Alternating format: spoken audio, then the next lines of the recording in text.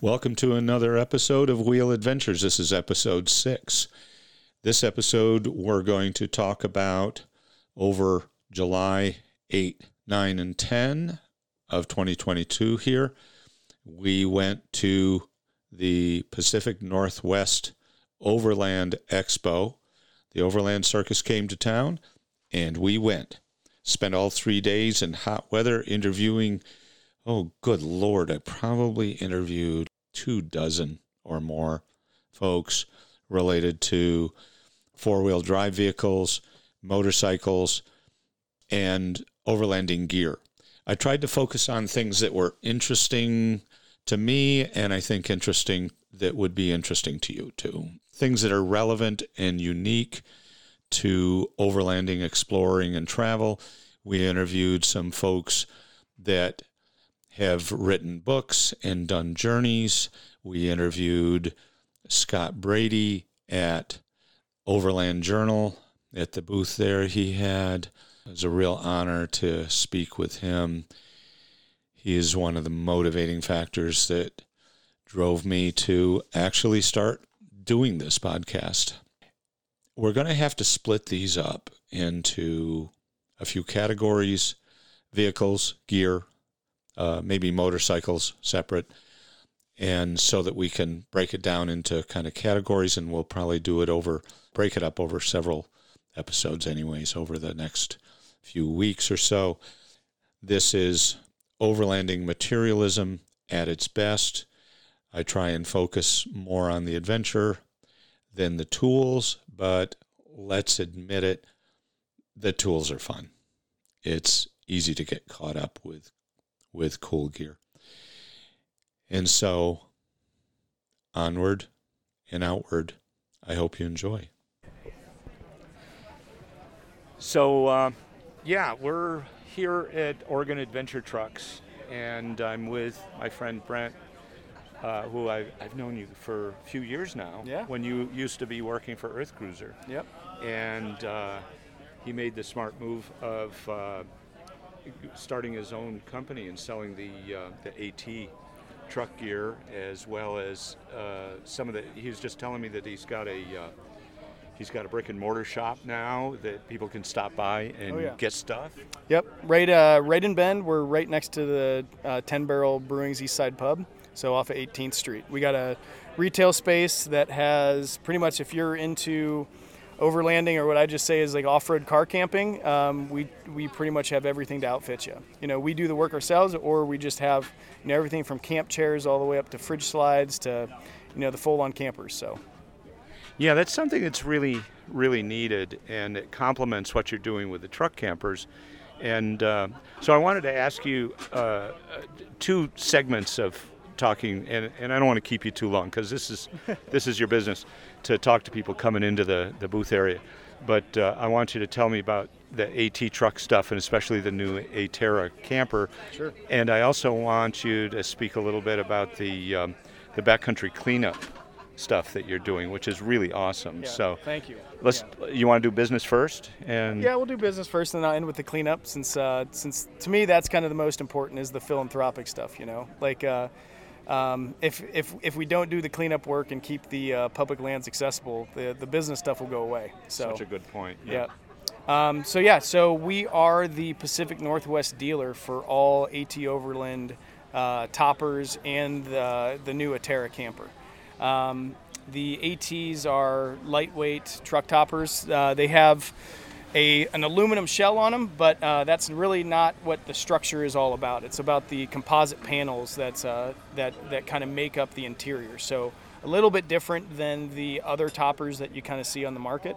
AT's also been doing it probably the longest, but the composite sides allow you to make it more form fit, to kind of be that gap between, I don't want a full blown out camper, but I want some of those luxuries. So you can add windows, you can add skylights, you can add fans, you can add, you know, heaters inside and full electrical kits and things like that, where if you just have like, a regular aluminum sided thing, you really don't have the ability to option out that much stuff.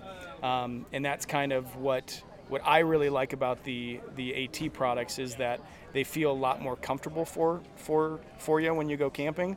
When you still just want a lightweight setup that fits on the back of your truck that's secure and lockable and everything. Yeah. So there's 3 different versions. We got the Habitat, which is like a big flip out tent that makes like a big awning in the back. Then we have the Summit, which is a wedge style pop top camper. And then the newest topper that they came out with a couple years ago is the Atlas, and that one's a full pop top. That one goes straight up in the air. Most headroom of a full pop top that you can get at 6'10" from the floor of the bed to the ceiling. So you can still sit up in bed. You can sleep both directions.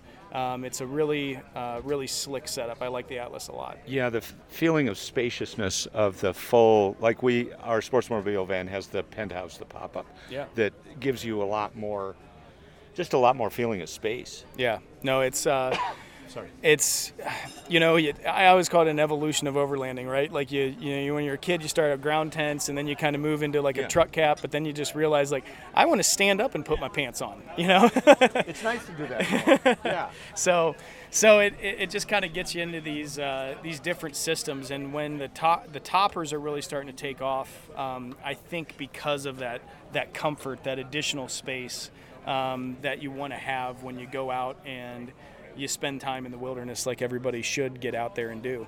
So, yeah, it's hard to have an appreciation for nature if you don't actually go out in it. Yeah. Yeah. And you're kind of addressing something we talked about in our second episode about choosing a vehicle. And on this spectrum of minimalism, from my first vehicle I ever had was I don't know if you know what a Suzuki LJ20 is, but it was the predecessor, as you know, to the Suzuki Samurai. Yep. And it had a 360cc motor. So we could not, basically we put backpacking gear in it. And that was in 1980, and we went up from Colorado into Wyoming. So that was like it was basically like motorcycle touring or bicycle touring, right? Similar size engine to some of the new bikes these days. Yeah, well, the engine is about half the size of my DR650 Suzuki motorcycle that I have now. But there's that spectrum that people, it seems like there's a tendency to follow this evolution of going from, driving a Jeep like a JK or, four-door Jeep or Land Cruiser with maybe a rooftop tent to the bigger vehicles now becoming more popular, more comfort, more convenience. That's essentially why we went to the Sportsmobile, and why I think people that would make that evolution, that progression from more minimalist camping to something like the Atera, especially if you're like I just couldn't visualize being in the Hummer H3 we used to have with the rooftop tent for 4 months of the winter, being in Arizona. It's just, you can certainly do it, but do you want to do it? With wind happening and bugs and cold sometimes and rain, it's really nice to be able to, in the AT, the truck campers and the Atera, to be able to escape the elements. The downside that I notice with the bigger rigs, and this is one of those things that you play off of, like you're balancing values, that we have a tendency to be like inside when we could be outside. True. You know what I mean? True. It's easy to escape to your hidey hole. Yeah. Right? I always look at what your priority is. Like, I know that, I love what we sell, and it kind of fits my purpose. That's why I kind of got into it. But it's not for everybody. When I mean, like, some people want to do more rock crawling adventures, and just when they get up that trail, they want to set up camp and they want to do it up there. So their platform's never going to change further than a Jeep or some type of small vehicle that has really big tires and is lifted. And that is quite fine. And that is, a lot of fun in its own regard. I'm not that person. I'm the person that wants to, I love travel. So I'm going to enjoy going to, a really delicious Thai food restaurant in downtown San Francisco just as much as I'm going to enjoy, going out in the middle of Death Valley and making, making some tacos out there, with nobody else around. It's Sure. it's the experience of travel for me. I'm not too much into, trying to do every single hardcore, road that's out there. That's just not my cup of tea. So for me, it's like I can travel fine with, small size tires, and it's the comfort that I like. So everybody has, something. I think as the industry has grown, here in the U.S., there's so much out there because everybody has a different priority for how they want to travel and how they want their setup and how they want their setup to be. Individualistic, Yeah. exactly. So when people come to me and they're just like, well, sell me on this or what's the gear? It's like, well, tell me what you're looking for first, like I'm not going to try to sell you a bunch of gear right off the bat. Last thing I want is a customer that is completely unhappy because we missed the mark of what they're actually trying to do. What they're doing. So yeah, that's kind of where we always like to start with things and say, if you already have some type of a setup, use what you have, and then talk to me about a couple trips that you take and say, hey, this is what I'm looking for to make my experience better. That's really what we like to do, because you're only as good as your worst customer. And for us, it's like, we want to make sure that everybody that comes through our shop ends up with a smile on their face down the road and continues to come back because they know that we're looking out for their own best interests. That's the best business model. And in the bike shop that I have, when people come in, the first thing that I ask them is, what kind of riding do you want to do, and where? And what kind of physical issues do you maybe have? And I think that same sort of thing applies to, internal combustion engine and overlanding rigs. It's like, what are your values? Yeah. What do you want to? Where do you want to go, and how do you want to do it? Because that kind of starts at the base level, the fundamentals that you need to evaluate what's the best direction for this And the biggest person. thing is, don't spend your time trying to figure out the gear as much as spending your time trying to get out there and actually experience the life that you're trying to build everything out for. Get out there is most important. Yeah. So. And how long are you going to be out there? Like what I was saying, I'm more comfortable with a minimalist setup if I'm going out for a few days. Mm-hmm. But I'm not so okay with that if I'm going out for 4 months. Oh, absolutely not. Yeah. So, and some people are fine with that.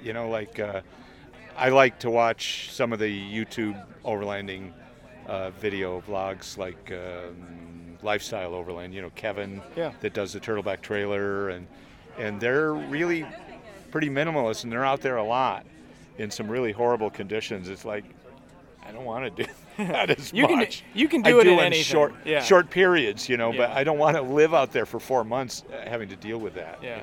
You can travel in anything. It gets down to what can you afford and what's going to make your life more, more enjoyable based off of your budget, right? Sure. So, yeah, that's a big factor too. Yeah. It's like not everybody can afford a $300,000-$400,000 Earth Cruiser. Yep. Or is that appropriate for them? Yeah. And there's also the issue of the size of the vehicle versus where do you want to go. And like I've gotten into places where it's pretty sketchy, like in terms of the space dimensionally to get the sportsmobile through. Mm-hmm. And even with the old Hummer H3, I would be on like Jeep trails. It's like the H3 is wider than a Jeep, right? So it was tight. Yeah, and you also got to think about your partner. I know when I go out with my wife, it's like, absolutely, where I'm completely content because I get the bug of curiosity of like, man, what's down that path and stuff. But she's like, listen, I don't want to spend 6 hours in the truck with my head being like a bobblehead all day long. Yeah. And I'm like, okay, let's make a plan together and figure out, okay, what's going to be best for both of us, Yeah, exactly. Yeah, so, it's gotta be a collaboration. Yeah. And you got to consider the feelings of your passenger. Yeah. And same thing with the interior. What's going to make her happy as we set up camp for the night and we go to bed? What's she going to feel safe in? What's she going to be comfortable in? So. Ringay refers to the van as the one-man van. I think that's its official name, is one-man van. Even though she's invited and she lives in it, but it's a little, it's a lot roomier than a lot of things out there. Yeah. But it's got to have more space than your H3 did. Oh God, yeah. Yeah. Yeah. But show us. Can you do the walk around with the new Atera camper Because walk around without the visual. I'll try to we'll be as descriptive as possible. Descriptive as That's I the challenging thing with an audio podcast is you have to really paint a picture with your words. Yeah. And my vocabulary only consists of about 40 words, so it's challenging because you got to fit it in like a jigsaw puzzle. Yeah. Well, to be able to be descriptive. Yeah. No, the Atera is brand new, part of the AT line.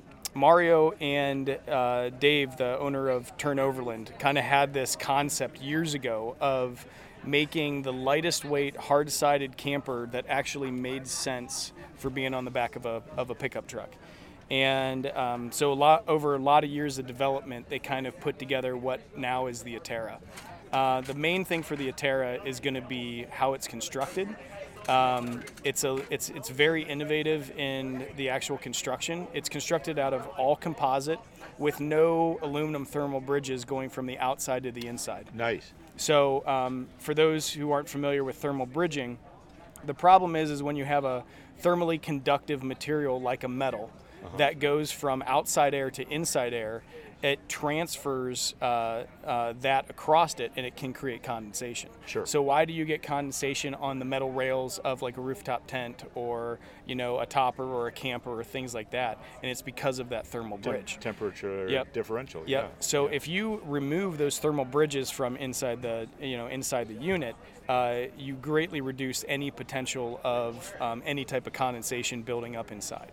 So that was a huge design benefit that really hasn't been done before. And then the other thing is using all lightweight materials that are still well constructed in a way that make up the camper. So the entire camper being an 80-inch by 80-inch flat tray with a king-size cab over, fully loaded, 90-liter fridge, 30 gallons of fresh water.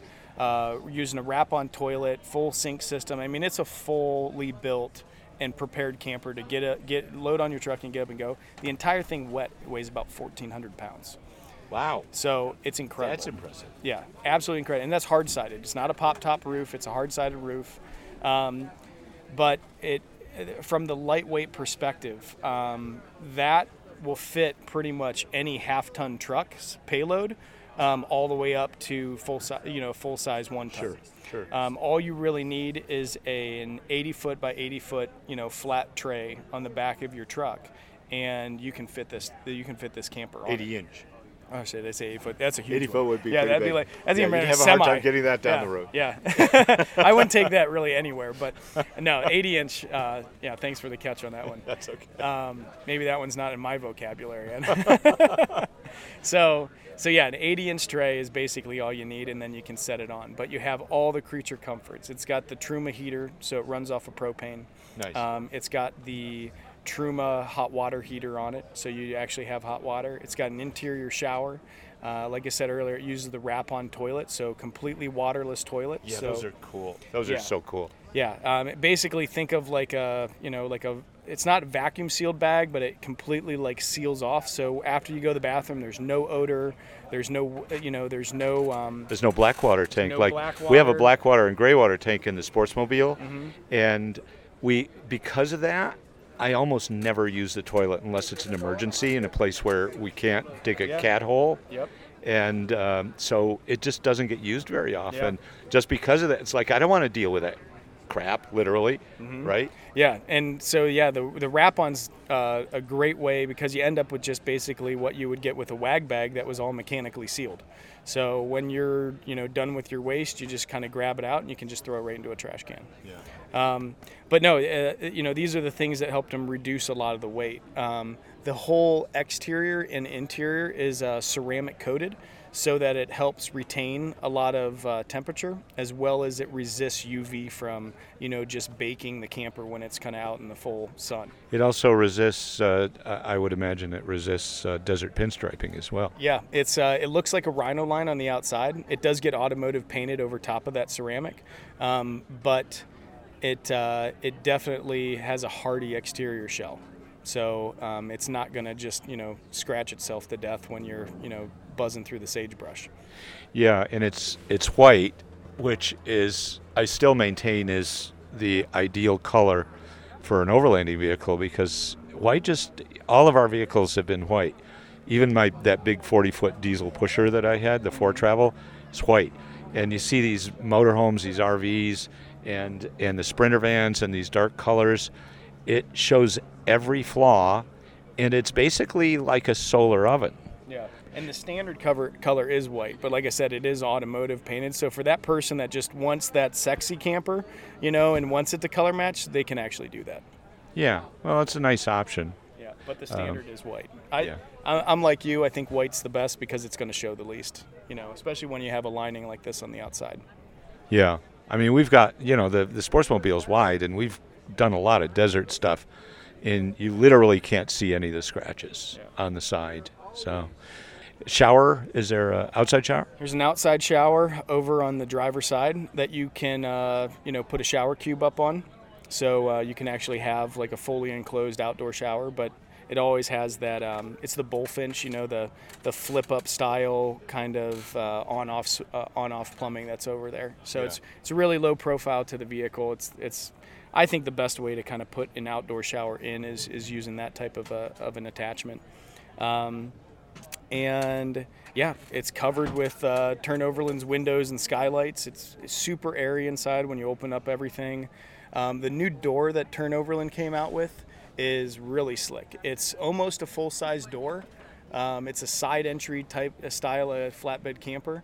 With a screen. But the screen on it is a security screen.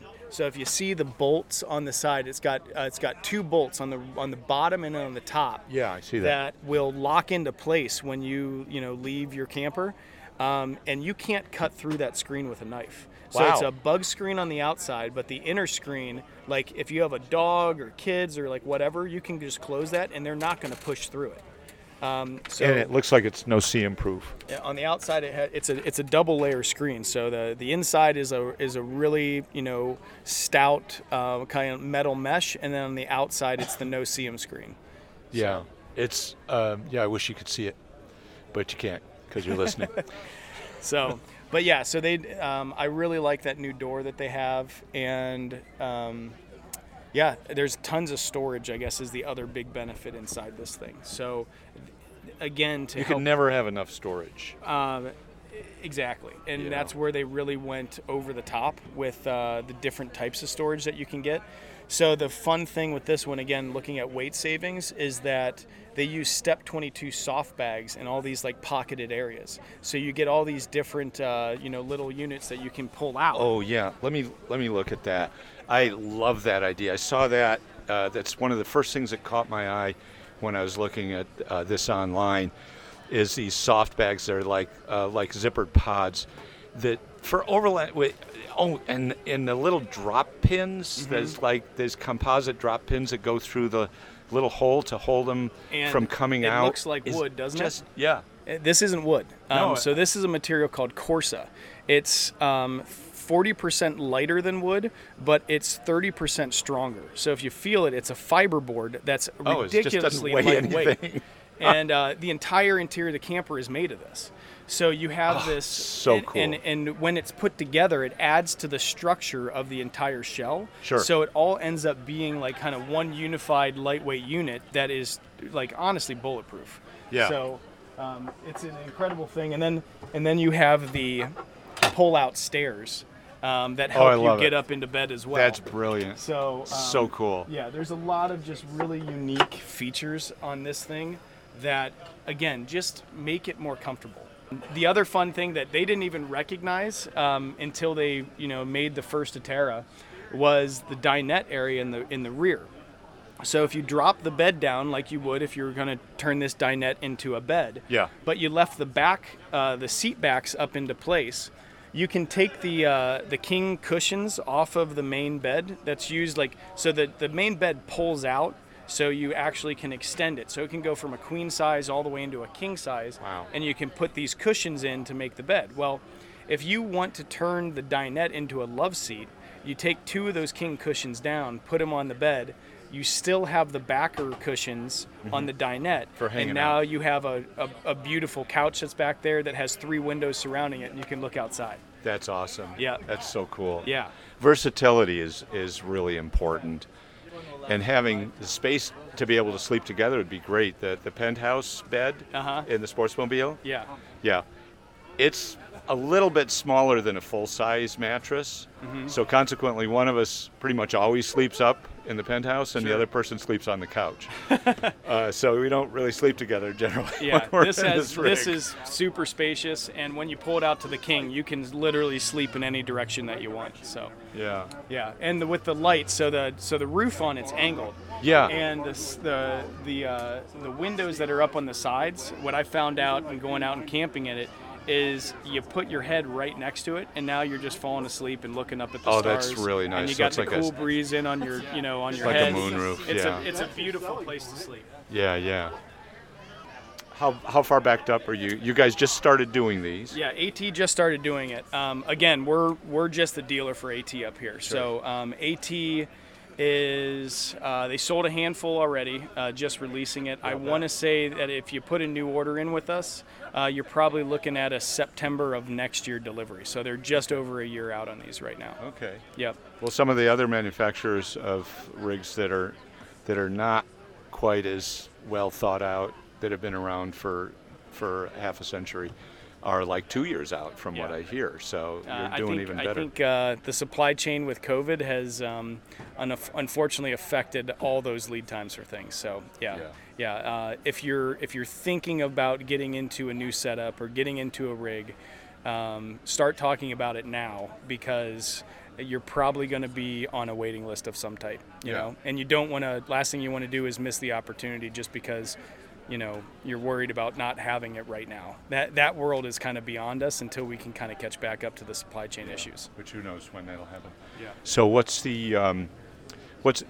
before you start putting extras on, or maybe it comes with all the extras? It comes with everything. It comes with everything. Solar. What's the pricing on this? So the starting price, which is basically the price of the Atera XL, is $69,000. So, and that gets you everything that you're seeing in here. It's fully solar, lithium batteries. I mean, the power system in this thing is great. You just pretty much never have to worry about running out of power. So some of the advantages, I know you used to work for Earth Cruiser. I think Earth Cruisers are really cool.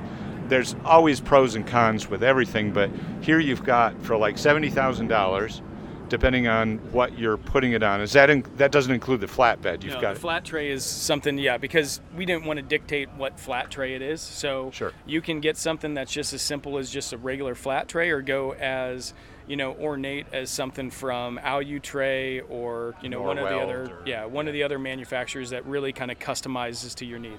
The one we're looking at is a Highway Products custom tray that the customer built out specifically to kind of fit everything. Sure. So he went to them and said, "This is what I want, and this is the camper I'm putting on," and they custom built him a tray. Yeah. Well, I'm just looking at what people are spending for Earth Cruiser. I was talking to a storyteller about their vans. I mean, their vans are can be well over $200,000, and for what you're getting here, the capability, the durability, and the serviceability are a huge advantage in a lot of ways over the some of the other options out there. Yeah, and the price point, I think, when you take a look at it, is very reasonable with how this thing is outfitted. Yeah. And I think that's one of the best parts. It's like, it's a $70,000 sticker tag, but I've seen boxes empty selling for 40. And it's like once you start adding all these things into it adds like up fast. You're going way over. Just, as you start building things out, it's kind of shocking, where the price can actually take you. Yeah. So, the Sprinter van thing can be a really good vehicle for a lot of people, but I think human tendency, as humans, we have a tendency kind of to follow what everybody else does without thinking any more deeply about it. And there's so many more options out there, and this is one of the better ones for less money than a lot of people would spend on like a Winnebago Revel, for example. Yeah. And you'd end up with something that's more capable, more durable, and probably hold its value better in the long run. And a lot of people have a truck. A lot of people already own a truck. There you go. And the nice thing about what I always liked about the truck type platforms is every vehicle out there is going to have some, a lot of problems the older it gets. Well, you can put this on a different truck. If you ever wanted to change platforms, or Good let's say point. you start out with a 4-door truck because you have a family, your kids go off to college, it's just you and the wife, but you still love the camper, but you want to go to a smaller platform, get a smaller truck, put a flatbed on it, and basically you can still reuse the camper. You can take this on and off very easily. There's 4 bolts on the corners, you put jacks on the sides, and you drive out from underneath of it just like anything else. Yeah. Well, it's also something, a Ford or GMC or whatever, you can take it to your local dealer to have it serviced. Whereas if you get an older Earth Cruiser that's on a Mitsubishi Fuso platform, you're going to trying to find a commercial truck guy. There's just different choices out there for what are your priorities and what do you really like. Having the pop-up, I know in the Sportsmobile is an advantage in terms of clearing branches and overhangs and things like that versus one of these really tall rigs. But the downside is you've got a soft-sided top that is noisy in wind and doesn't insulate that well, right? The hard side has got those advantages. So it all depends on what's important to you. And this is one of the sexiest rigs here that I've seen. From that subjective opinion, I think that the Atera has really got it going on.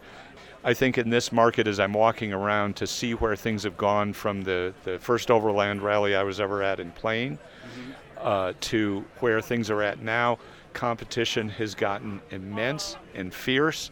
And if you don't distinguish yourself at the top of the heap with things that are really innovative that nobody else is doing, I think you're going to have a tough time of it. And this is really unique and innovative. That's why I love our partnership with Mario and the team at AT. Is they've always pushed the boundaries, with seeing opportunities that are out there and trying to innovate and create something different. They did it with the truck toppers, and now they're doing it with the the hard-sided camper and making something that nobody else is doing right now. And being a dealer for them has been great because their customer service is phenomenal, and we just kind of follow suit with how we treat our customers in the Pacific Northwest. So. Nice. So before we wrap up, tell me a little bit about the project you're doing with the cleanup. Yeah, so we started a group, not just me, but there's 2 other guys involved that we saw. We are fearful in talking to the Forest Service of seeing, the public lands that we, are why we're in this industry, getting shut down because of misuse. And it comes from all user groups. We want to, I'm a mountain biker. I love to ski, like backcountry ski in the wintertime. So it's not just vehicle-based travel that kind of gets me into the outdoors and using our public lands. So, but you go out and everybody, it's a thing now. It's like, you see trash, you see people misusing trails and all the stuff. So it was the trash side that we really decided to want to do something about. So we started a nonprofit called the Public Land Stewards. Our website is plsbend.org. And we started doing organized cleanup events in mainly Deschutes County in the Deschutes National Forest. So our first cleanup was a huge success. We did it back in March. We had 300 volunteers locally show up for the cleanup. It's a short event. It's only about 5 hours. It starts at 9 a.m. and you clean up until about 1, and then we provide lunch, and we have local beer sponsors. Boneyard typically comes out for us and provides beer. But in that amount of time, with the volunteers that we had, we took out 68,000 pounds of trash. Oh my God! Where was this? From China Hat. From the China Hat area. Yeah, that's a bit of a mess out there. Yeah. So now we have local companies providing dumpsters. We have an event coming up this Monday. So in 2 days, we're going to be doing a cleanup back out at China Hat. We've already tagged over 40 vehicles. We have heavy equipment coming in, working with the Forest Service. There's a lot of red tape when it comes to taking vehicles out of the forest or out of anywhere that you have to go through. We make sure that we do it legally, that we do it correctly, that we're not breaking any laws or doing anything. So we've learned a lot along the way that even though we want to clean up things, there's ways that you have to go about it. So the other fun thing that we do from from the nonprofit standpoint is we help other groups get started doing the same thing. So we worked with other groups around Oregon, some in Washington. Onyx Off-Road has definitely kind of come to help us and help us take what we learned in our knowledge set and develop materials that will help groups kind of do their own stewardship thing. So if you go on their website or our website, we actually have a checklist on how you can get started, and we're also a resource if people want to start. You can contact us, and we can kind of help you get going with it. So yeah, we do some big cleanup events. One's coming up this Monday. It's going to be out. We're meeting at Coyote Butte. So we try to get all volunteers there at 9 a.m., sign some waivers for the Forest Service because all volunteer hours go to the federal government that get turned in, and then our local Forest Service gets federal money based off of volunteer hours that are used. So if you do go out and do your own type of cleanup, capture those hours for the volunteers, give them to your local Forest Service because they can actually use that to get funding. And obviously the more funding they get from the federal government, the more resources go into helping the Forest Service maintain these areas and keeping trails nice and helping with wildfire prevention and all that stuff. So there's a huge effort behind, not just cleaning, but, getting volunteers out there and helping. I would say if I don't know if this podcast is going to go live prior to the event, but I won't get it edited by then. I didn't think so. But we're doing our final event for the year is going to be on September 24th, back out in the Deschutes National Forest. And it is Public Lands Appreciation Day. It's going to be on a Saturday. So if you are listening to this and you're in the Central Oregon area, or you just want to come out here and travel because this area is so beautiful, we'd love a hand. We'd love for you to volunteer. Go to plsbend.org and sign up on the website. Normally we launch the sign-ups about a month or so prior to the actual event. So we would love to see people come out. Or if you want to get involved in your own community, go to the website, hit us up. We would love to help because we just want to help keep public lands accessible for all user groups. And we don't care how it happens, as long as people are just respectful and doing it the right way. I'm so glad you're doing this because I'm sure a lot of people do what I do, which is we're in the backcountry, we go someplace to park for lunch or camp, and there's literally crap everywhere where they can't be bothered to dig a cat hole or just dump their trash. And instead of just bitching about it, doing something about it is more effective. Yeah, one of the most, as a traveler, one of the most handy things that you can carry on you, and I don't care if you're on a bike or you're walking or whatever, just take a trash bag. I mean, think about it. You can use it for so many different things, emergency situations included, but having a trash bag on you, wherever you go, it just gives you that one thing that you can just kind of, grab. If you only have a backpack, it's fine. Just pick up a couple things that you can fit. But if you see trash out there, try to do something about it. Yeah. So in other words, what Brent's saying is the trasharoos aren't just to look cool on your spare tire. It's actually for trash. The trash bags line the trasharoos. That's the other thing. Is like people don't want to throw human poop in the back of their trasharoos, right? Or whatever else. No. I always have grocery bags and garbage bags. Just the grocery bags. They're compactable and they come in handy in all occasions. So yeah. Brent, thank you so much for spending. Oh my God, we've been well over a half an hour out of your valuable Expo time. And Mark, I was happy to do it, and I appreciate you coming in and having a chat. So. I'm hoping we'll do more collaboration on some of the episodes. Away. No, we're close. Yeah, absolutely. Yeah. Thanks, man. All right, you're welcome. Tell me your name again. It's Adam and John, and Adam we're the two owners of the company. Okay, and I'm with Nimble Vehicles, and they build overlanding expedition campers that are custom fit to flatbed trailers.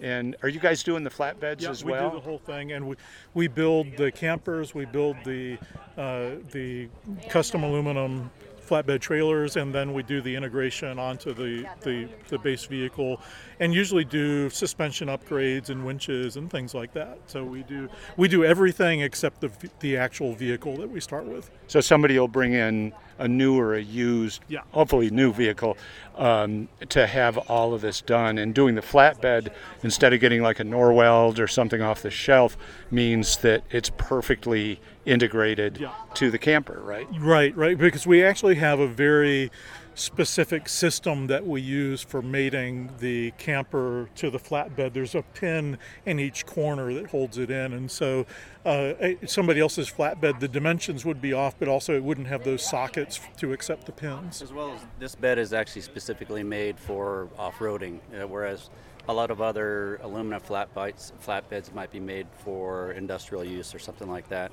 Whereas we're concentrating on the flexibility and allowing it to do what it wants to do instead of cracking the welds, which we use very little of. So we mostly bolted it together with fasteners so that it allows it to flex and not crack.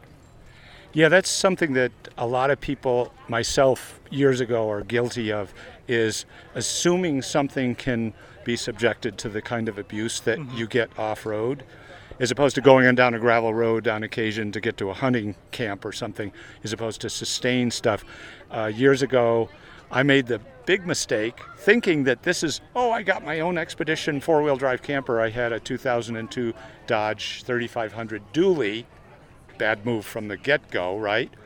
Because I got a rock caught in the wheels down in Baja. Right. But I took it to Baja and almost got stuck on the beach once with those stupid dualies, got the rock caught in there. But I had, at the time I bought what I thought was like the best like fiberglass slide-in truck camper you could buy. The most rugged one, right? Northern Light, like a 10.5-foot Northern Light. Right. They're great for pavement if that's all you do. But where the cab over is there, I had to spend like $1,500 to get the spider cracks in the gel coat fixed. And the thing slid around in the back constantly. It just was moving around back there, and it bounced and coming loose. It was a bad move altogether. So if you're new to overlanding and you're listening to this episode here at the Overlanding Expo, and you're thinking that you can take your off-the-shelf Lance or Northern Light or whatever and do serious off-roading with it, you really might want to think twice about it. And and the other thing is that we, unlike somebody else who's maybe, even if people are building their own campers, we have these cycles of learning where we've built, over 60 of these things. And we also have a track record of having these campers out in the field for over a decade, and so we know that they hold up. The original prototype camper is actually in Guatemala right now, and it's still a great usable camper. And so, we build campers to last, just to hold up to the rigors of off-road, but also just a camper that can be used for decades, not 5 years. So basically, full-time capable is a phrase that RVers use, because I lived full-time in a fifth wheel that was the top-rated RV consumer group fifth wheel that was ever made. And what a lot of people don't know with RVs is the same sort of thing with what we're talking about here, is most RVs are made to take on vacation 2 to 4 weeks a year. And the effective life is maybe 10 or 12 years. But vehicles that are made to live aboard have a different standard of construction and quality of materials that don't wear out from living in the damn thing day in and day out. And all of our components, all of our surfaces, let's say inside, outside, are made to be durable and last a long time, as opposed to just using it occasionally and hoping it sticks together. So everything about this camper is about ease of use, ease of maintenance, everyday life type stuff, so where you're not having to do a whole lot to do what you want to do. You want to go out and have fun. You want to get to where you want to go in comfort, and that's what we aim for. Getting you there in comfort and reliability, and having what you need and not a whole lot of what you don't need. Wonderful. Yeah. Well, just from looking at the quality of the interior, as and you use composite for the cabinetry rather than building on wood or aluminum framework, right? Right. So we don't use Baltic birch or marine grade plywood or anything like that. Everything is either composite or aluminum, except for a little bit of wood trim. We have some teak and mahogany in there, but that's just trim. And what you're really looking at when you look at an expedition grade camper is that these campers are built to what we would call blue water marine standard versus RV standard. Because as you said, the RV standard is for something that's going to be used a couple of weeks a year. Blue water marine is the standard that ocean-going sailboats are built to, where people. A West Sail 32 versus a McGregor 26. Right. For those of you that are sailors, I'm a sailor, and I know about offshore capable passage-making sailboats. So it's a good analogy, because it's a similar criteria that you're dealing with, a boat that is designed to be sailing in force 5 conditions and huge waves off the coast of South America is different from something you want to take on a lake or even do just mild coastal cruising. And it's a good analogy to off-road, because there's a huge spectrum of, when people think of off-road, it can be anywhere from packed dirt with no gravel that's as smooth as this asphalt, all the way to the most rugged, difficult, technical routes that you can imagine. Right? And the right camper for you comes down to what your use case is. Our campers are made for a very specific use case, and it's the reason that they cost as much as they do, and they take as much time to build as they do, and they use the materials that they do. And if your use case matches this camper, then it'll be an amazing camper for you. But if your use case is not overland travel, then there are some other campers out there that are great and are very comfortable campers that cost less, but they're not going to work in the use case that this camper is intended for. Yeah. Awnings and high winds, where you just leave your awning out from the time you get to the time you leave and never worry about it. That's really nice, because I've got a 4-wheel drive Sportsmobile E350 camper, and we've got the Fiamma awning, and I'm always, when the wind's coming up, it's like if we're off hiking, it's like, oh God, we got to get back. The wind's going to tear the awning off. And as Adam was saying, this awning is our awning. We designed it. So you're making it, and we build it, and we make it, because it's designed specifically to fit this camper. And also, we made a trade-off in terms of size, because we really wanted it to hold up in 25, 30 mile an hour winds, which this one will. Yeah. And the one we're looking at right now, the first thing I noticed, it's on the is it the 550? 550. Yeah, the 550 medium duty truck, and it's got Continental MPT 81s that are those 44s on there? 44s, 33, yeah. 6. Yeah. My first comment was, is that for driving over like Volkswagen Beetles in stadiums in front of thousands of people? It's so burly looking. It's freaking awesome. I just would never want to have to change a wheel that big. Yeah, but the thing is, to actually damage one of these tires, you have to work really, really hard to damage them. They are pretty indestructible. They've designed a behind the cab cage that contains the spare tire, and I assume it rolls out of there, and you've got a winch on there. Yeah, it has a little 2,000-pound ATV winch behind it that you use for lowering it with down. The remote control. So you essentially guide it, and it does all the work. So it's, for its size, it really is almost effortless. It is even, I would say, less effort than lowering a tire out of the back of a pickup truck. Nice.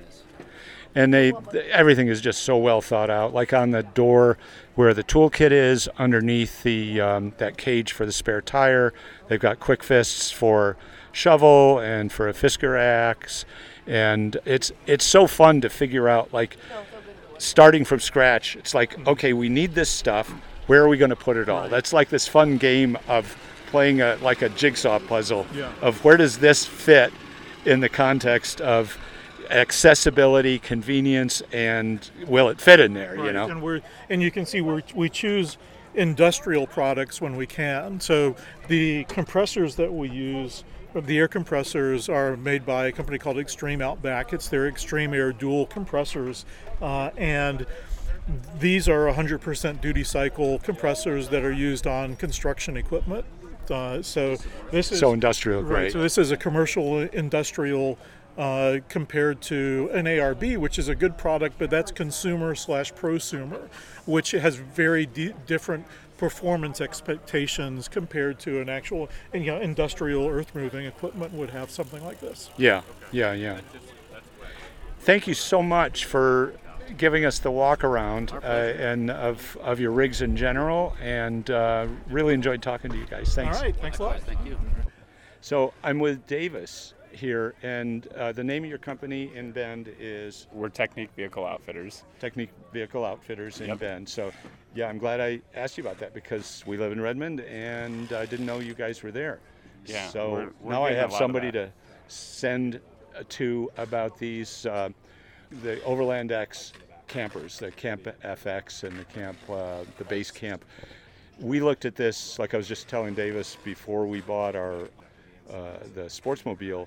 This was my first choice to go on a truck, to buy another pickup truck and do a flatbed with this, with their campers, because their construction methods are just so far advanced from the long-term ones that will remain nameless, that have been around for decades and decades. It uses composite materials and advanced adhesives and an aluminum framework. Well, you could tell us about it and how you got moved towards becoming dealers for Overland X. Yeah, absolutely. So Overland X is made up in Canada, up in Alberta. It's started by a guy named Arnold, and he's been in manufacturing and production for the last 20 years or so. And more recently, he switched over to building the campers and started OEV. And so they know manufacturing. They build a really nice product. When we were looking for a product for our shop, we were looking something that was high quality, something that would appeal to a certain customer base, but also be something that we could stand by and stand behind. And we found the perfect product with the OEV. We're really happy with the way that they've been performing, and everybody can attest to just the overall performance and usability and the ergonomics of these campers. So we're really happy with them. We've been a partner with them for about a year now, and have been doing a really nice job. Are you the exclusive Oregon dealership? So we are for these? the Pacific Northwest dealer for them. Yeah. Okay, so we cover the whole Pacific Northwest. We get Nice. a lot of people that come in from out of state, and then there's some other distributors throughout the U.S. There's a guy named KP that's here with us at Overland X, and he's Big Sky up in Montana was the first dealer that he had, and that's the only dealer when I was considering getting one of these. Was all the way up up near the border in Montana. It's like, oh God, I don't want to have to drive all the way over there. Yeah. So it's nice to see that you guys are local. I have talked to several people on the road that have kind of mainstream, like Palomino or Lanch truck campers that say, yeah, I want to go off-road. This is not suitable for off-road. I can attest to that. We had a Northern Light that we took to Baja. Yep. Yeah, and I would say no bueno to that. Not quite so light.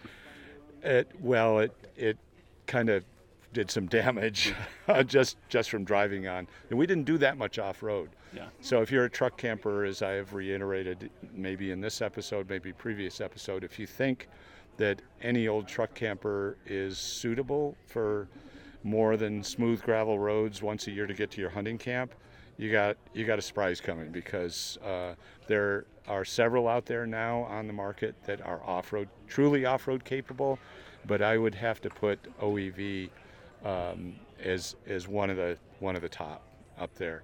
I mean, when you look at Alaskan campers that were built in the 50s and 60s that people are still selling on classified ads from that era that are still functional, They're probably pretty manky, but most of them, but they're still functional.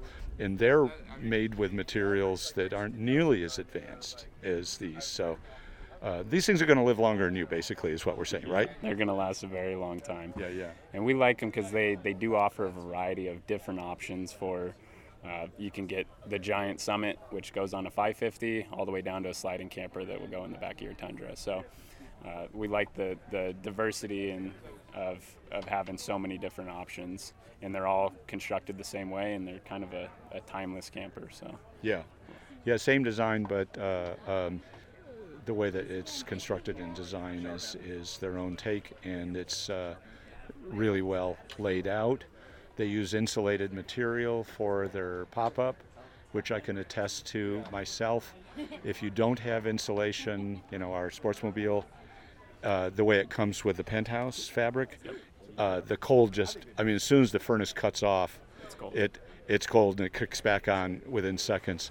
And with ours, the previous owner, I don't know if they had it custom made or made it themselves, but we only just started using it because it's a little bulky. It fits into a duffel bag, but it's a snap-in insulated liner that made an enormous difference. So I'm assuming that their R-factor standard on the fabric of their pop-ups are about the equivalent of what we have to snap in, which takes like 10 minutes. It's a little bit of a pain in the neck.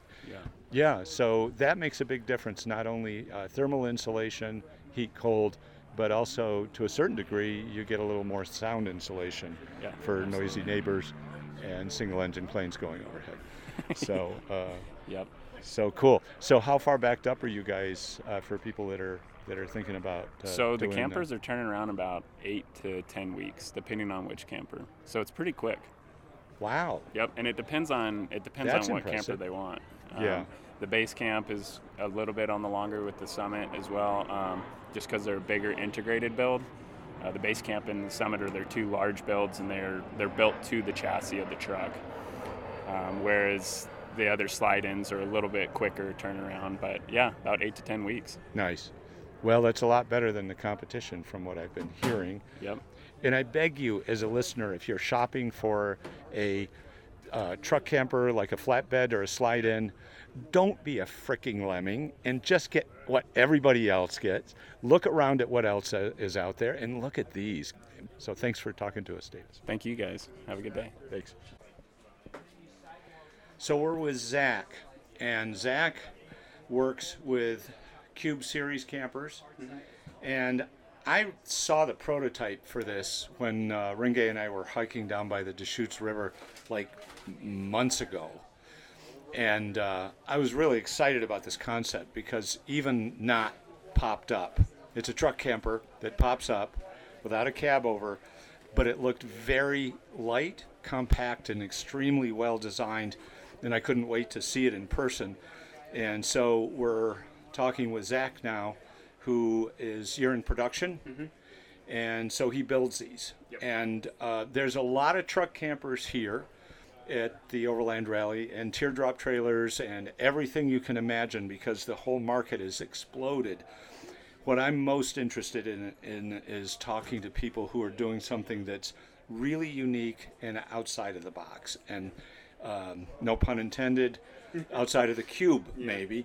And it's a really cool camper. I want Zach to tell you about it. All right. Well, what we have is the Cube Series camper. It's a folding pop top with hard sides. So it gives you great insulation from the heat or the cold. It works out to be about an R18 insulation value. So we're I don't know, we're in 80-degree weather right now, and it's about 86 right now. 86, and it's nice with just the windows open here. No, it's perfectly comfortable. Yeah. So it's built to be lightweight. It's built to be, if you have an HOA, your truck, you can lower it down and you can put it in your garage. Fit it in the garage. Yeah. Big deal. Yeah. So because things just age better and they keep their resale value better if they're undercover. Yep, 100%. So it's also lightweight.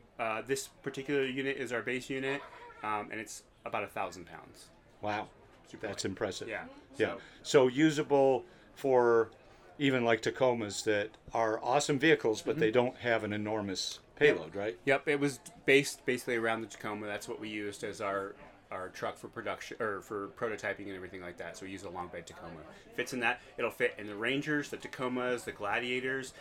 If you have a short bed, you just have a little bit more that hangs out. If you have a long bed, you have a tailgate and a little bit of deck. 8-foot bed, you can close the tailgate, so it's completely in there. Our system to mount it to the vehicle just uses your factory straps or your factory hooks in the bed. Points. Yep, tie down points. And you just use a ratchet strap and it ties it down, so nothing special there. So interior-wise, I'll just describe, since you're just listening, what we have. Front windows, sliding glass with, of course, a screen. Then there's the turn windows. They push out. Port and starboard. They push out. They've got the screen, or you can do the full-on shade, which are awesome.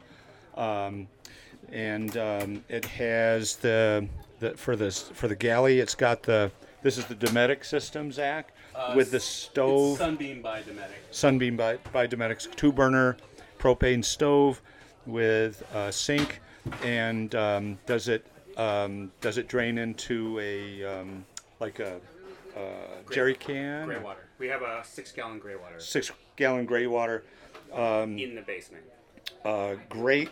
I like the way the cabinetry's done because it's metal and been powder coated. Yep. So it's all aluminum. It's basically an aluminum shell. We take it, we build it together, we go powder coat it, and then it gets installed here. And same with all the drawers are all on slides. These are all magnets. Oh, that's dirty. Shop vac. Yep. It's got a dinette that becomes your interior bed.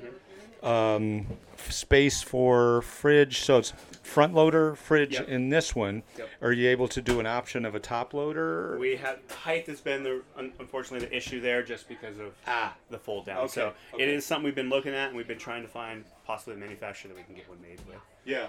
So there's a countertop. Yep. For plenty of room for prep food. That's a Thetford. Thetford. It's the cassette toilet? It is a cassette. Oh, I love the cassettes. They're so much better than what I've got a gray tank in mine. Yeah. So consequently, we don't poop inside very often Right. because I don't want to empty the thing unless it's an emergency. I don't use it. Like unless it was a really bad Mexican dinner and we're someplace where there's no place to, you can't get out and dig a cat pit. That's so this is the option. This is the only option this unit has is the Thetford toilet. So that is optional for people like me. I do a little pop-up tent outside with the toilet. That's how we run everything. So. Right. And it is a pop-up, but unlike every other pop-up on the market, as far as I know, there's only one other pop-up that has been on the market for, since the 50s or 60s, the Alaskan camper. Yeah, which slides. Which has a different setup than this, but this is hard side pop-up, which means you have way better insulation, not only thermal insulation, but sound insulation. One of the things that I deal with we've been now rooftop tent. We've had an expedition camper that's basically had a rooftop tent on it, so soft-sided. Now we have the sportsmobile with a penthouse. That's soft-sided. So if you're a light sleeper like I am, you either get a cube or you get head earplugs. Yeah. Because otherwise you can't, it's hard to sleep, really. I mean, we've been out in one night in Beatty, Nevada, when we were on our way to Death Valley, the wind, a storm blew in, and it was literally gusting to 60, 70 miles an hour. Yep. And I didn't really get much sleep that night. It was freaking awful. Even with injected earplugs into my ears, the silicone earplugs, no bueno. We were out in the Alvor Desert, and we were sleeping out there, and the wind picked up. It got 60, 70 miles an hour. Yep. We were in a rooftop tent. We were like, all right, we're done. We packed it up and slept in the truck. Yeah. And those are the things that, the salesman won't tell you about the rooftop tent. Yeah. So, they're great for some people in some situations, but the soft-sided ones are really a lot of work to set up, and the hard-sided ones are much easier, but what's your setup time on this to put the pop-up up? It's about 2 minutes. And it's hydraulic. It does go, or electric. It does go up without any fussing or zipping or trying to stand on your window sills of your vehicle trying to unzip the rooftop tent. Yeah, you have the front and back wall. You manually drop those down. They weigh about 20 pounds each. Okay. Nice and easy. Get out, hit a button, and on the driver and passenger side walls, fold in, and they bring the roof down with it as they're doing it. Nice. Storage under the is. dinette seats? Yep. Always got to have storage. This is actually the only wood in the unit. Oh, okay. Just So nice. everything is the composite fiberglass, aluminum, and there's some structural points with steel. No mold, no rot. Yeah. That's a big plus. Price on the camper and your current price on the camper is like about 43.4-ish, and build time is, how are you guys backed up right now? Yeah, we're probably, this is our first production unit, and we'll have the next one done about probably end of next week. Okay. So there is a lead time to them right now. We're basically trying to ramp up now to get them out into the dealers. So these will be all over the United States, the dealers. So you're making them with enough margin for to be able to wholesale them to dealers? Yes. Nice. Yes. So Nice. all seasons will be the first, and the first probably 10 to 15 will stay here, Okay. or at Yeah. least purchased out of here. So, Yeah. Well, Oregon's a good place to stay. yeah. Yeah. It's kind of overlanding That's- central. Again, that's because this is our first production. We built the prototype. We tested for 8 months now. And so this being our production one, we still want people close in case there is anything that comes up that we didn't think of, so we can get right out to them. Oh, well, that's good. Yeah. Yeah. I'm sure customers will appreciate that. That's good customer service. Well, Zach, thank you so much for Yeah. taking the time to tell us about the Cube series. Yeah, thank you. Thank you for checking it out. I'm glad you like it. Absolutely. It's very unique, and I love it. So I'm here with John from Ursa Major, and oh, it's minor. I always get the major and the minor. Small It's a camper, small- it's a major small error about the minor issue. But we bought years ago. We bought a Honda Element in like new condition that he had put the rooftop, the pop-up on. And having owned like 5 Westphalias, I was attracted to this idea. We found it advertised for a stupid cheap price in Camarillo, California. And it turned out it belonged to Chris Carter, the director of the X-Files. And so I met John because we brought it down for, it didn't really need much of anything. We had a couple of minor things. I don't know, maybe it was a seal or something on the roof, but it was not a big deal. But we drove the piss out of that thing, and it was awesome sleeping up there. So John, tell us where's the whole Element market now, and what are you doing with the Jeeps? Element market's still going pretty strong for us, even Is it though really? they stopped making the last one roll off the line in 2011, and we still have those coming through every week. Wow. So people are buying them used and bringing them in. We go back to the old days when we first started building the campers, and people literally like, you do what? Why would you ever do that? Why would you camp in your car? Why on the roof? And we go to a show like Overland Expo now and look around, and there's 100 vendors selling pop-top camper trailers and rooftop tents and all thes things. But back when we got started, we were really at the tail end of the old VW days. VW had pulled out of the market. There were no vans really being produced that were the size we wanted. And so when Honda came out with the Element in 03, it's kind of a handy size. And that really, I had been a VW guy myself, and that got us, kicking around. So bought one, built a top for it, and we found pretty quickly we weren't going to sell a million of these things. I didn't get to retire early, but fundamentally it resonated with old VW guys, people that knew the concept. And so for many years we started bringing these cars in and converting them for, really, I think about half our customers either sold their VW or had just sold it or had one back 10 years ago, and they knew like the story and the explanation was pretty short. But they keep coming in. I mean, we're still building. We have 2 offices now. We build in San Diego and in Portland, Oregon. Oh, really? So we're bringing the Hondas in both locations. We've branched out, obviously, with the end of the Honda. We had tried to look into other markets, and that's when we started doing the same thing for the Jeep Wranglers. Yeah. Which is a little simpler because you don't have to cut the roof off. You just drop the whole hardtop on, right? Drops With it the on top. there. We don't modify the Jeep. So when that top goes on, we still install them in our shop if someone comes in, but instead of being with a Honda, we need about 5 days in the shop. Now, Jeep we doing about a half a day.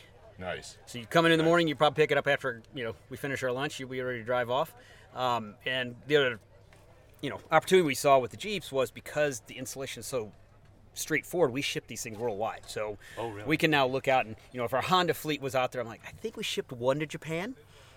There's one rolling around Tokyo. A customer bought it, brought the element to us. We converted it. It went to another place. They switched it over from left-hand drive to right-hand drive, and then it went off to Tokyo. Never heard from him again, but there's a couple of them rolling around over there because there's a company that's brokering our vehicles in. Oh, okay. But, we didn't have a lot of international sales in the Element, but with the Jeeps, all of a sudden now we've shipped these things all over. I bet. Yeah, we've shipped them to China, we've shipped them to Norway, there's, one rolling around South Africa.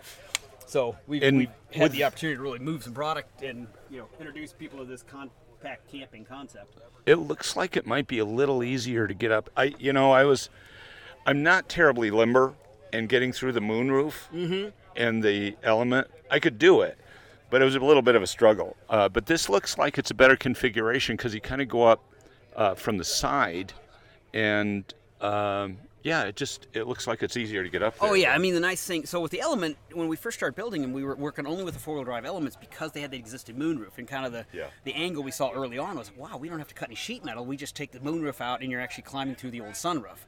Yeah. Downside is it set the position and the size of that access way because we didn't want to cut the sheet metal. When Honda dropped the sunroof and we started cutting metal on the Elements for the two-wheel drives and the newer ones. I didn't realize they did that.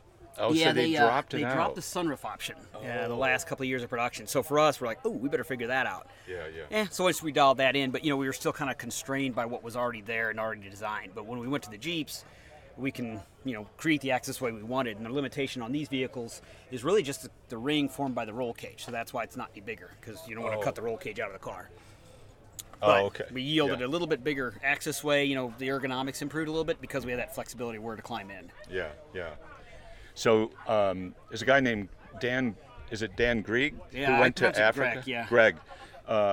He had to have affected sales pretty. He did a major expedition through Africa and stuff, right? He did. Yeah. Well, we're pretty low key, as you know, and Dan was one of our customers who sort of called and said, "Hey, I think I'm gonna get a camper from you." Okay, great. And he's like, "Can I customize it?" Yeah, sure, great. Got time? What do you want? We'll figure it out. And he's pretty low key guy. If you watch his videos, that's what he's like in person. We built him out a Jeep, and he's like, I'm going to take this trip. Oh, have you done a lot of traveling? Well, as a matter of fact, he had. He'd already gone all the way down to Tierra del Fuego and back in his little Jeep. So, here's a guy who's like, knew what he wanted. Yeah. We built that thing, and he lived out it for 3+ years. I think he's clocked over 1,000 nights in his Jeep. Wow. That's awesome. That's good advertising. Yeah. Because if it holds up for that, it's going to hold up for your average person that gets to get out for a weekend. We sort of joke like Dan in 1 month does more than many customers do in like a year or 2 years. Yeah. Because it's a lot of weekends to go and live in it full time. Yeah, and that's really the litmus test, isn't it, for durability? Is when somebody's living in the freaking thing. Yeah. So. Yeah. Well, you kind of like every design has this idea of how long are they going to use it. And you have to make that decision. That's fundamental. Is if I make it'll last infinitely, the price might be infinite. But we sort of assume like, okay, a customer might own this 10, 15 years or something easily based on what we saw in VWs, and so we tried to size for that. But we really didn't see owners as being full timers very often, and yet at this time, the other Jeep here today, she's full time in it, so works remote, lives in the Jeep.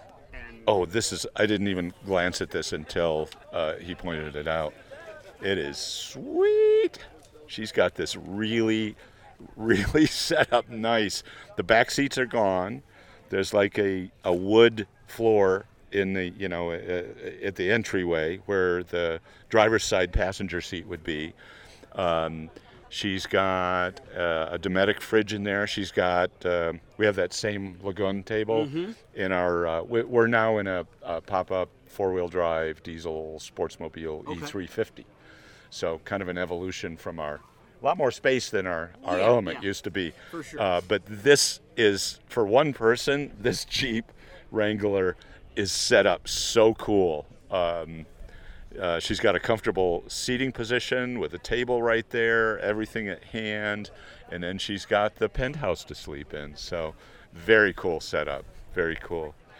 John, thank you so much for No talking problem. with us. It was cool to run into you again. Yeah, good to catch up with you again. It's always, fun to run across, our older campers that are still out in the field, have had many, interesting lives and done interesting things. You're like, well, we never knew where that one was going to go. And thanks to you, we had an awesome vehicle for several years, drove it 75,000 miles, and made money on it. So you can't beat that, Exactly. right? It held up for you. Now, that's the good thing. That's really nice to hear. Thanks, man. So I'm with Dave Anderson. I'm with Globe Trekker, and we do DIY expedition solutions.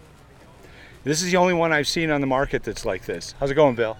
Nice to meet you, man. Yeah, and so as I told Dave yesterday that I'm trying to enter. There's so much that you can look at and so many interviews I could do, but I'm trying to focus on things that are really unique. And this is a really unique business that they have. They're creating basically DIY units that you can put on whatever rig you want. A cab over, or like they've got it on a new F550 Ford diesel, and they've got their own bed that it's sitting on with 44-inch tires on there, right? I believe these are 43s, but it really doesn't matter one way or the other. Once you get that big, it doesn't freaking matter. So our They're subframe, big-ass tires. Yeah. So the zero torsion subframe, you think of that as your adapter plate for any vehicle. So anything from 24 to 42 inches of frame width, which is pretty much everything that is legally drivable on the road. Okay. That is your adapter plate. So it doesn't matter what chassis it is. You bring the chassis to us. We ask you how long the bed length is that you have a frame rail, and then we help you design a zero torsion subframe and a habitat to fit your rig.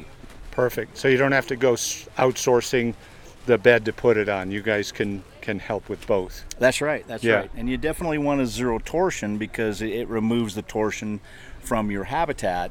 So you're not that going to be breaking it. So you're not going to be twisting it apart. Even though ours is extremely rigid, very, very strong, you still want to maintain that zero torsion. Yeah. So it's a composite paneling, and you use adhesives to bond the aluminum framework to the composite? Yes, so we've engineered our own panels. So it has polyisosanurate, PIR insulation. It's structural foam, and it's 2 inches of that. So the full panel itself is an R17 because we have also Asdel as a sublaminate and then FRP gel coat as the outer laminates. Nice. So it's polishable. Nice thing about gel coat, Yes. as opposed to, we looked at an older, when we were shopping around for a big motorhome, we looked at just the high-end rigs like the Beaver coaches, Ford Travels. We ended up buying a Ford Travel that has gel coat, and Country Coach. And the Country Coach they would clear coat the paint over, right? And when it sits in Arizona like this older rig did, I could literally, it would be like a blizzard. I would go down, rub my hand on the side, and it would literally be like snowflakes Yes. flying. So gel coat's definitely the way to go. And the composite paneling, is it vacuum formed, or how do you form the bond the foam and the two panels together? So it is hand laid and press rolled. Press rolled. Okay. So because we have an aluminum extrusion every 24 inches on center. And the aluminum extrusion is so that you can attach the subframe to the habitat. You run a flat bar in that acts as a nut plate. And those are all laser cut and tapped, and they match up perfectly with the laser cut subframe. So you bolt it right on. Now you use that same thing in to run your electrical lines in your roof. Now really you don't really need any of the extrusions in the walls, but we put it in the walls too because it creates an extremely strong cage around the entire vehicle, and it's extremely sturdy. And we do it for two reasons. One, because of panel standardization, and the second thing is Globe Trekker does not skimp on awesome. It makes it super, super strong. You don't really need it, but we're keeping it in there just the same. Yeah. I can validate what Dave's saying about the pressure construction on the panels, because I know a little bit about RVs, because I did for the fifth wheel that I was living in full time for like 6 years. I got from a company in Junction City, Kansas, called New Horizons. You know New Horizons? I don't. I was stationed in. At the base there. Yeah. So New Horizons, I did a product video for them as a partial trade out for one of their demo fifth wheels that I lived aboard, and they were designed from the get-go to be. They were the top RV consumer group that rates RVs out in the world. They were the top rated at the time fifth wheel in existence. There was nobody that had a 5-star rating like them. And one of the things that when I'd go through the factory and I filmed everything, one of the things that they were doing is that they had this huge roller press where they would put the adhesive down between the foam layers and the fiberglass paneling, and they would press roller it. And you never see a New Horizons trailer of any kind ever aged that has delaminated the way 99% of the crap out there that you see being built. That's because right. most people don't realize how poorly built most RV companies do their construction. And I really appreciate you saying that, because education is part of our goal, is to educate people on what insulation are they looking for, what is the R value, all of those things. Most people just kind of take it for granted. They see something that looks really, really pretty, but when you really start taking it apart, or it really starts falling apart, you find out that the construction of it is not very well. Yeah. And that's something that we wanted to try to avoid. So we do a lot of educational videos, and we just talk about insulation. We talk about a thermal break, such as the aluminum extrusion that we have has a thermal break, so it doesn't transfer heat or cold into the habitat. The Ford Travel that we just sold, the 40-foot diesel pusher that we owned, used a steel tubular framework, like welded, like virtually a roll cage. The same thing that New Horizons did. That is why that thermal break is huge. Yes. Because it not only stops that, but the condensation is not a problem on the inside. It's an R14 epoxy that goes in there, and it has to have a certain width in order for it to legally be called a thermal break. Okay. So ours is an actual legal thermal break, and you just don't have the condensation problem that you have with other vehicles that don't have that. And for four-season use, this is really important. That's right. One of the things I want to point out that I'm observing on their rig is something that nobody else that I've ever seen does. They do this aluminum extrusion that's all hard anodized, right? And it's got a track so that if you ever damaged it, you could replace it without freaking welding, which is brilliant. I think that's so cool. The brush guards, right? Yeah, the brush guards. So Dave was telling me yesterday that we're looking over at the Black Series campers, and that they do these brush guards, these armor. Yeah, it's made out of chain link fence material, and there's a right way to do things and a mediocre way to do things, and it seems like a lot of people just pick the mediocre way to do stuff, whereas these guys have.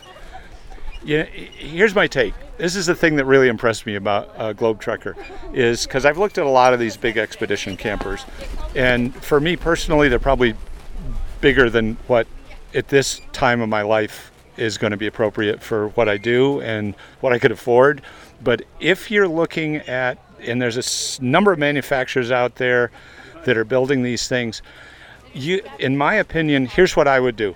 I would buy a Globe Trekker, and even though I'm not nearly qualified or patient enough or have enough skills to fit the interior out, I would totally buy one of these and then just go to somebody and say, put the interior in, put it in like this, because I don't have time, or I don't have money, or I don't have the skills. I would say you would be better off doing that. Am I right? Yes. And you would be better off financially doing it, because you probably save an awful lot of money by doing it this way, and you can have it custom built. And in my opinion, there's no more versatile camper system out there to drop on whatever vehicle you want to adapt it to, right? Yeah, and as we say, use your sweat equity. So build the doggone thing. You sweat equity. You put a certain amount of money into it. You do as much as you possibly can, whatever you have skills for, and even the cabinetry inside. You can have all that designed for you, cut out on a laser or a CNC machine, and deliver it to you in a flat pack. If you can put an IKEA furniture together, you can do this too. That can be a strain for me sometimes. At Globe Trekker, we don't do the inside, but we can refer you to people that other people have used in the past and have given a very good recommendation. At Globe Trekker, we want you to be out enjoying the outdoors as quickly as possible, and that is why our builds are so short. We built this F550 in just 4 days. We built the box on our LMTV Stewart and Stevenson in 3 days, and that's including the door and windows. So we want you to be out enjoying the great outdoors. That's one of our goals, and we want you to enjoy it a lot faster. We don't want you to have a hanger queen that sits in your shop for 3 years while you're building it. Your spouse is going to be upset with you, and you're going to lose all of that. Yeah, because this is the biggest chunk. Getting the box built is going to be your most challenging, time-consuming thing to have to deal with. Absolutely. Yeah. And you have the ability to put racks up there, so you can do rooftop storage. You can put we've already got a ladder on the side here, so I assume yes. So the roof's plenty strong enough. There's T-slots all around that extrusion, so nice. Anything that is 80/20 can practically go into that. So that is where the brush guards are bolted on. You don't have to, well, how am I going to glue these on? No, you just bolt the brush guards on. The same with this PV solar mounts. And this customer here that has this F550, he bought this awning. This isn't the Globe Trekker awning, but he installed this, or we installed this in 20 just minutes. Right into the track. Right into the track. Yeah. So it's totally I love the idea configurable. of not having to drill holes in things. That freaks me out whenever I got to drill a hole in any of the boats I've ever had or my sportsmobile. It just, Or it's scary. If you need a backup camera, you just run the wire inside that extrusion. Awesome. Yeah. And the wire's hidden. Yeah. So you can do stuff after the fact, which is really important. So custom colors, the gel coat, can you do different colors gel coat, or is gray the kind of light gray? This is light gray, kind of standard with turn windows on it. I'm just trying to describe it here. And the wind's coming up, so sorry for the clipping. There's a massive gusset at the cab over, right where my Northern Light truck camper made like $1,500 worth of gel coat crack damage that I had to repair after doing no more than maybe 100 miles off-road in Baja, right? Oh, no. And I was like, oh man, this was like new. So the gray is our signature color. It's just to differentiate us from others in the market. Well, I like the gray. Yeah. Yeah. It's a really nice gray. It's light enough to reflect. Yes. But the lighter colors don't show the desert pinstriping. Like I've got my sportsmobile's white, which I've got a lot of desert pinstriping, but you can't see it because it's light, right? So the interior is that gloss white. Oh, so nice. Even though our standard height is 81 inches, it really looks like it is, 8 foot tall ceiling. Yeah. So how long have you guys been doing these? So we've been engineering for probably 3 years. But after that, when we got a lot of our phases done, our parts done, we went live on the website on the March 2021. Okay. And we've just been doing social media, YouTube videos. And this year we decided, okay, this is our big coming out. We're going to start doing all of the expos. So that's why we're here doing this expo. We were out in Arizona. We were in Leavenworth. We're going to Colorado. And nice. We're also going to Virginia. Nice. You're hitting the road. So what's the response been since you introduced this? How have orders been, and what have people said? A lot of jaw dropping, especially when we say, I asked the question, how much do you think that this costs? And they'll come up with answers, everything up to $150,000, and we tell them what the price is, and their jaw just drops. And then they go. We haven't gotten the price yet. Actually, Yeah. tell people. So for this F550, the shell with the brush guards is under $30,000. The 4-point subframe, zero torsion subframe, is around $8,000. So the prices are extremely reasonable. Like I said, you put your jaw dropped. Let me tell you something. I was just looking at this a similar like truck camper size thing on a smaller, full size truck, not a medium duty over there, right? Really nice guy from Olympia. They're doing the same DIY idea, not with extrusions and everything, but it looked like a decent rig. And a lot smaller than this, just less mass. It's $27,000. That's why my jaw dropped. I couldn't remember what you told me the other day the price was, but oh my God. Are you kidding? See, so you that's jaw dropped, crazy. Right? And we were talking, well, that kind of led to the conversation we were having the other day about people spending, like I've been talking to a few people with doing the Mercedes van things, what you could do for that kind of money with this setup is amazing, and it would be worth more. That thing's not going to be worth that in 5 years. That's right. It's going to be a fraction of that if he's lucky. So my business partner Bill, he has an LMTV. It's military surplus, M1078. Yeah. And he got it for about 15. Now you can get them for right around 20, 25. Wow. And then we built the box on it. He's got the entire inside built out. He's got all the solar, everything on it. Yeah. He's got about $100,000 into the entire vehicle. There was a couple that came up to us with their Sprinter van, and we're looking at it. And they're like, well, we have a Sprinter van. I says, well, you could sell that Sprinter van for $200,000, and you can get 2 of these, which are so much more capable than your Sprinter van, even one of them. So it is extremely affordable to do. And you might think that, well, wow, that's really, really huge. It's too big of a vehicle. So it's extremely affordable. Well, in terms of the sizing,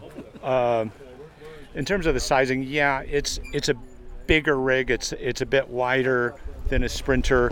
I have to kind of be careful where I take the Sportsmobile because it weighs 10,000 pounds, and it's 75 inches wide. What's the width on this overall? So overall width from brush guard on one side to brush guard on the other side is 98 inches. 98 inches. So you got to allow for that. So yeah, there are places that you wouldn't be able to take this that you might be able to take a van. So it really comes down to what you're using it for and how much space you want. But I mean, into that mix, people should really be considering how much, if I'm taking a loan out for something that's like $250,000, it's going to be worth a quarter of that at the end of its effective life. This is a way more economical way to do it. Yeah. Plus, you've got an actual RV. It was tough for us to come to the decision to sell our 40-foot diesel pusher and start spending all our winters in a 20-foot long Sportsmobile Econoline van because the difference in space and comfort, you can't get away from each other. Vans are little. This is an actual RV, It's the way this is set up. It's like the burliest Class C motorhome that you could possibly imagine. And you have tons of space, and it's going to outlive you and your children, and probably your children's children. They might have to rebuild the engine, but I'm guessing that when you look at Alaskan campers that were built in the 50s that are still being sold online and functional, if an Alaskan camper is built is spindly as it is, this thing is literally going to be a generational machine that you can pass down if you don't end up selling it, right? Indeed. The owner of this F550, this is his retirement rig, and he's nowhere near as old as I am. So I think he just celebrated his birthday while he was out here. I think he turned 43, I believe. Oh wow! Young so guy. This is his retirement vehicle. Yeah, very cool. So how far, what's the lead time for you guys currently with the orders you're taking? How far out are you, like a year or 2 years? Are you ready for your jaw to drop? 8 weeks. No, come on, really? So everything is built in the USA. Yeah. So, and it's right here in Portland. So not only do you not have to pay sales tax because you pick it up here in Portland, Yeah. but we can get a panel set done in 8 weeks. Nice. So you let us know what you need. We'll give you an engineered print. You check out that engineered print. If you approve that print from that day, 8 weeks later, you should be getting a kit. That's pretty impressive. And tell me again where you guys are based out of. Where's your production facilities? It's at Clackamas Metalworks in Portland, Oregon. Oh, you guys are just right here. Yep. Okay, you've got me convinced. At some point, maybe within the next couple of years, I'll take that project on. If you can run a caulk gun, and if you can run a tape measure, That's and know if challenging. you cross it over and they're equal, then that's square. Yeah. You can build this box. If you can't build it or you don't have the room to build it, we are developing a list of builders that you can take your kit to, or they can pick up the kit, take it to the builder, and they will build it for you. Nice. I wish you could see this, but if you can't, which of course you can't because you're only listening, so go to globetrekker.com, rvglobetrekker.com, and look at what they do. Before you buy anything, if you're shopping, just do yourself a favor and don't submit to the lemming syndrome and just do what everybody else does. Think outside the box. Maybe that's the right choice for you, but you should really look at what is available here before you make that decision. And signing off with Dave from Globe Trekker. It's been a real pleasure. Thank you. Thank you very much. I appreciate it. Thanks, man. There you have it. That's just a very small cross-section of the total number of vehicles that were exhibited at the 2022 Pacific Northwest Overland Expo. It's amazing to me to see how broad the market has gotten, how many products are out there now, how even major auto manufacturers have gotten into the game with Ford, with Hummer, with Toyota, and just even Honda coming out with their, I guess it's the Passport that they are shooting for, that overlanding look and that overlanding market that everybody's jumping on the bandwagon with, which is a good thing for us that do off-road adventure exploring. And the market has grown so big that I just wonder where it's going to go to. So we're going to do another couple of episodes, one for gear, one for travelers, interviews that I've done with some of the travelers that were doing extensive world expeditions on either motorcycle or four-wheel drive vehicle. Did a few of those. It's just so much time that I spent recording that I have to split it up into some categories for your listening convenience and to make a little more coherent sense of the whole thing. So that will follow in the next 2 episodes. And we're looking forward to doing this expo next year and see what is being exhibited. And next year I'm going to try and get hooked up with some of the seminars. I didn't really do any of the seminars to speak of this year, and there were a lot to choose from for cooking, for recovery, for travel, for customs, for setting up your vehicle. It was just huge. And I spent a lot of the time this year, pretty much all my time really, just interviewing people related to vehicles, gear, and some shorter interviews with travelers. So I look forward to doing more of that next year. I'm glad they're coming back. And thank you for joining us for this episode of Wheel Adventures.